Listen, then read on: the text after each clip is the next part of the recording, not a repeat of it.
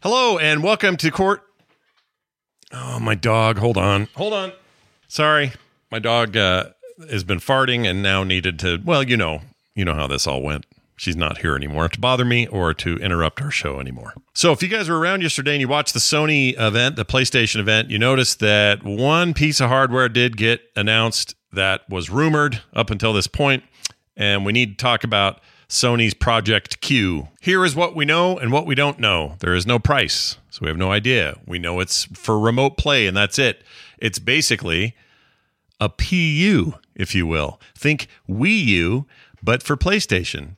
It's a PU. No specific release date, but they did say later this year. The controller is an actual DualSense in all intents and purposes. It functions like that, has all the features that a DualSense has, just like the PlayStation 5. Really, the only difference is it's kind of stretched out, and you got a big 8-inch screen plastered in between the two controller sides. It will support Wi-Fi, of course, because this is a stream content from PlayStation 5 device. This is not a standalone handheld console. This isn't a Steam Deck. This isn't a Switch. This is a device more like the thing Logitech makes, and I forgot the name of it, the G something. Anyway, that thing is just for streaming content. This is designed specifically for connecting to a Wi-Fi network and playing your games from your PlayStation 5, which will be on when you play them. It's a remote play device. I want to make that clear. It's not a standalone device, although maybe people will hack it. We'll get to that later. The one thing we don't know for sure is that whether it'll use 5G and you can do this thing on the road or have any kind of connectivity outside of a Wi-Fi network. We don't know yet. In terms of variation or choice, you have a white version of this, and that's it so far as well. So no multiple colors that we know of. Although there's a lot going on in the secondary skin market, so expect some of that. All right, knowing what we know about it, which is very little, here are the things I would like to say about this device. $100 or no deal. Anything higher than 100, I need 100 or lower. I don't think it's going to happen, by the way. My bet is it's going to be more expensive than this. But I need $100 or lower before I go anywhere near this thing. At that price, though, totally stoked about it. I would love some remote play love with a device like this that's dedicated to the task. But anything more than $100 is ridiculous, since there are a lot of devices that already turn your phones or your tablets into remote play devices that play PlayStation games that way, and it's fine. I wish it had an SSD in there and that it would let you play maybe lower resolution versions of your PlayStation games and let you install it directly to a hard drive. I mean, basically be a Steam Deck or a ROG Ally or something like that. That is not what this is, but I really wish it was. I'm super bummed that we're not looking at a proper handheld like a Vita 2. I still think there's potential here, but if they turn around and say, hey, there's a $300 device and I can't do any of that stuff I just mentioned, no deal, no sale. Now, one thing for sure is I know it's going to get hacked and people will be able to do things with it that they didn't intend. I know that at some point someone will hack this device and you'll be able to play Game Pass on it, or you'll be able to play GeForce Now or some other streaming content type game service will be able to play on here because someone will figure a way around it. For all I know, Sony doesn't care, but they didn't say. So we don't know. My guess is they've made it exclusive to PS Remote Play, and that's it. I will say I think having the controller part of it be DualSense in every sense of the word, no pun intended, is actually a really good thing, so that's cool.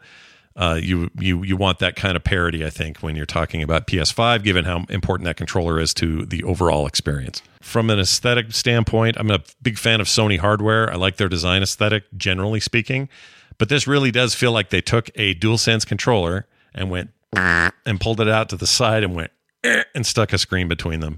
Some people really like that look. I think it looks a little ramshackle. And maybe these hopes are dashed still, but maybe that means less expensive at launch. $100, baby. That's your sweet spot. You probably paid more to make them, but $100. Come on, Sony, do us a favor. Throw us a bone. $100, okay? Okay. So a quick note about tonight for Core. We have a full episode of Core coming up, and we will talk more in depth about the Sony event, not just this device, but the new earbuds. We'll talk about a bunch of the games that they showed. Overall, I found the event to be a little bit mid. It was some cool stuff, of course. There's a couple of games specifically from third parties I think that look really interesting.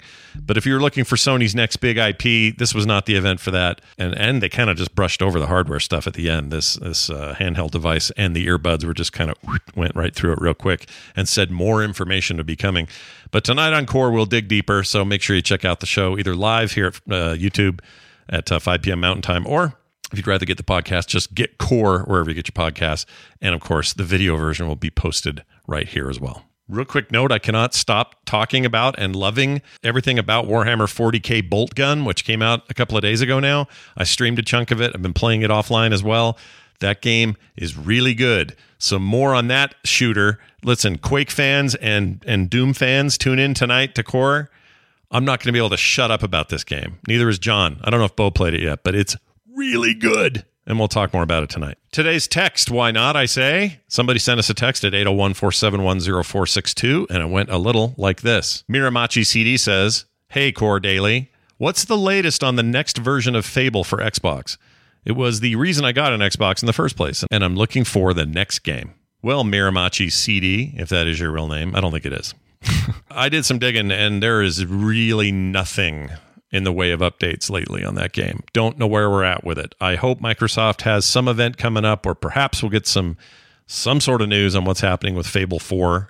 I guess it would be at this point, right? Or whatever the new Fable is going to be called. We know they're working on it. They've announced as much, but we know nothing about time frame. We haven't seen any kind of screenshots or video, at least up to this very minute. So I couldn't find you anything. My curiosity got a little piqued, though, about how many people actually care about Fable as a series, and doing a little bit of digging around, just kind of get a temperature.